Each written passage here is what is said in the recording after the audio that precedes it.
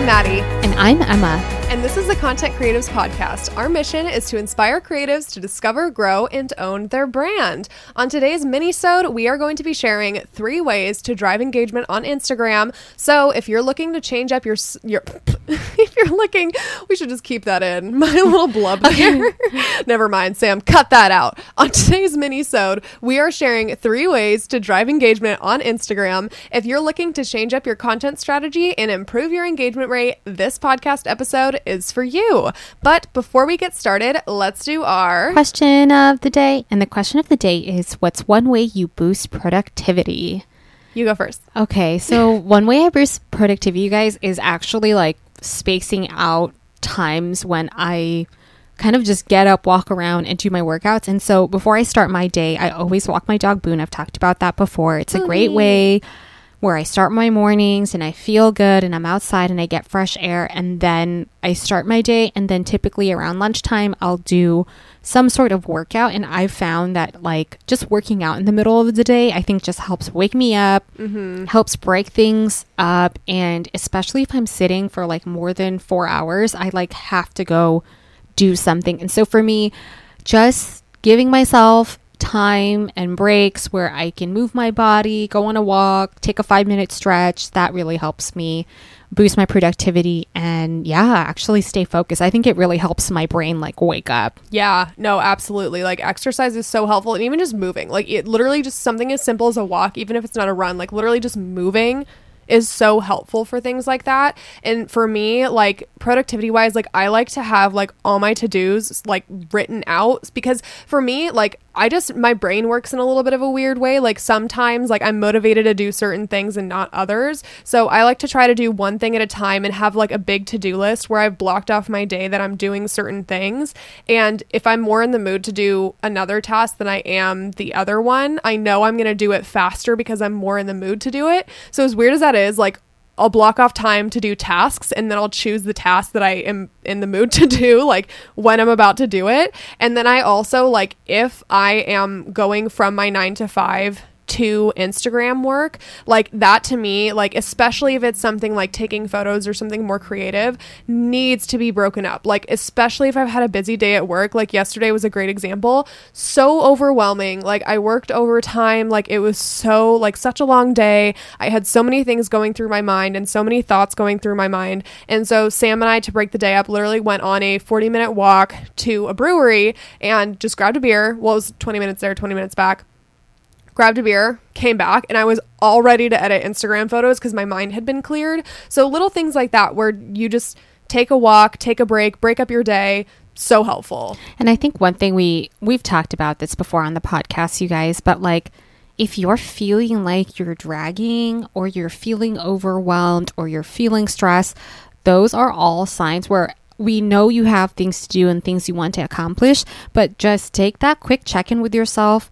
Take a walk, grab a beer, grab a coffee, like take a 5-minute stretch, right? Like all these things where you are listening to your body, listening to your intuition will help you boost productivity. So you guys will have to let us know and share with us if you have any productivity tips on our podcast Facebook group and on Instagram. So let's jump in to 3 ways to drive Instagram engagement. If you're looking to change up your content strategy and just boost it on Instagram. So tip number 1, you guys, is to create savable content. So if you guys have heard me on Instagram stories, I talk about savable content a lot. Savable content is any photo or video or piece of content that has been saved by your audience. You know if your audience is saving your content by looking at the analytics of each post. Here are a few examples of savable content that you could experiment with if it applies to your niche, or you could actually kind of just rewrite these types of examples and make it work for your niche or content pillar. So sharing a review or recommendation, people save this type of stuff, you guys. Oh, absolutely. Like if you are sharing like a review of an experience. And so, for example, I think one thing I just posted on Instagram yesterday was the drive-in movie theater, right? And like how much fun that was. And when tickets go on sale, like I talk about as a lifestyle content creator, like talking about different experiences and sharing my recommendations and reviews, I know people really value that. Yeah. Another example of this, I did a blog post on Mother's Day activities around the greater Seattle area. That specific blog post actually did fairly well. I had friends and family reshare it on Facebook because totally applicable. People are looking for Mother's Day ideas to do there with their families, right? And like it was 6 different recommendations on where to go and how to celebrate Mother's Day. But again, you can take reviews and recommendations and make it your own. Another example of savable content is sharing a healthy snack recipe with a list of ingredients and steps. Food content creators, the ones who realize that like, oh, my audience like wants this and I'm going to continue to share ingredients and steps. This does look at Pinterest. Yeah, Pinterest is a huge, like literally the place to go for savable content. And look at that's exactly, people pin content to save to and refer back to. And this also works on Instagram. Yeah, like just think about the kind of thing, like that's what I always do when I think about savable content. I just think about what are the kinds of things that I save because I know that my audience is very similar to me, like or at least resonates with my pillars that I talk frequently to, which I'm passionate about. So in that way, they're similar to me. And I think about the things that I save and I'm like, I save photo shoot locations. I save beautiful dresses that I want to like come back and purchase. Selkie's a great example of like my Selkie dress collection. Anytime I post a Selkie dress, the saves are through the roof. And I genuinely think that's because that's something that like people want to come back to because it is like more of like a you save up for that piece. And I think that's something that you can come back to for like fashion or wardrobe inspo. And so just think of the things that you personally save. I think that's a really great way to create savable content. And then the last example, you guys, of savable content is sharing an instructional workout video or routine that you can do at home. I think one thing that we saw last year when the pandemic first broke out, fitness content creators blew up through the roof. Like I remember seeing established YouTubers get even more popular, double the amount of views and double amount of their audience. Like people growing like by like thousands, because they were creating savable like workout routines you could do at home. And I even saw some fitness creators pivot and like make apartment friendly workouts where you're not making a bunch of noise. And I was like, that is so smart to do. So again, what Maddie had said, if you aren't sure where to start with creating savable content for your content pillars and your niche, we recommend just taking a step back and ask yourself why you're saving content at Instagram. And like what Maddie said, right? Like we save places that we want to take photos at, or we save dresses and outfits that inspire us for us to plan our future creative photo shoots.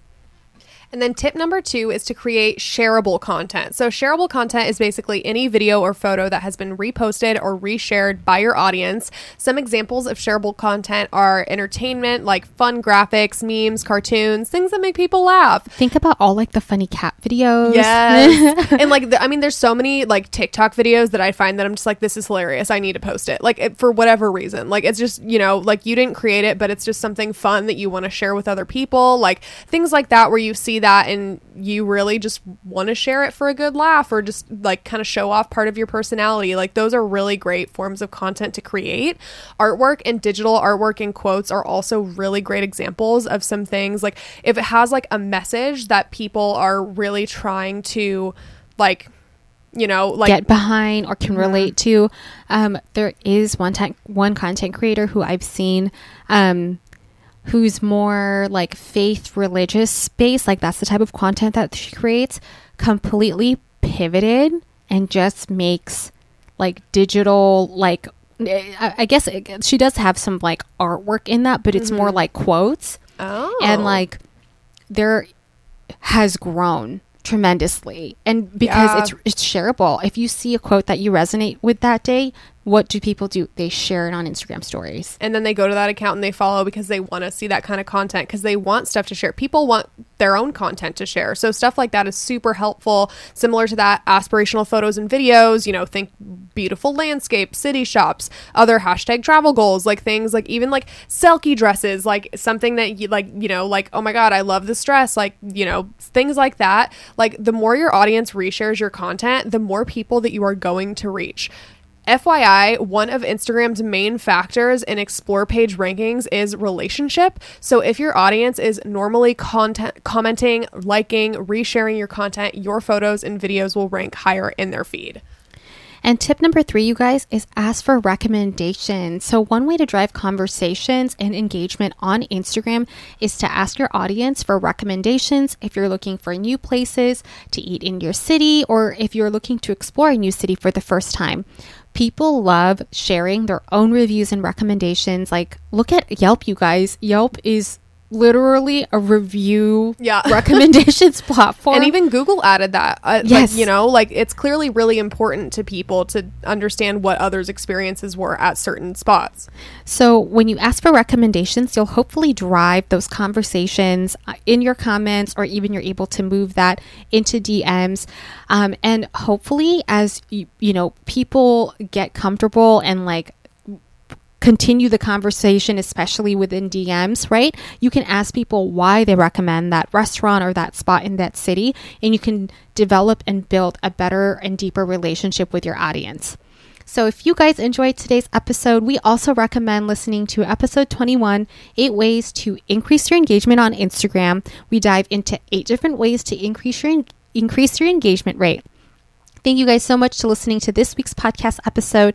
We'd love to connect with you guys on Instagram at the Content Creatives Podcast, our personal Instagrams at Embas Edition and at Mad Cray. Let us know what you thought of this week's mini-sode and any future topics that you want covered, and we'll see you guys next time. Bye.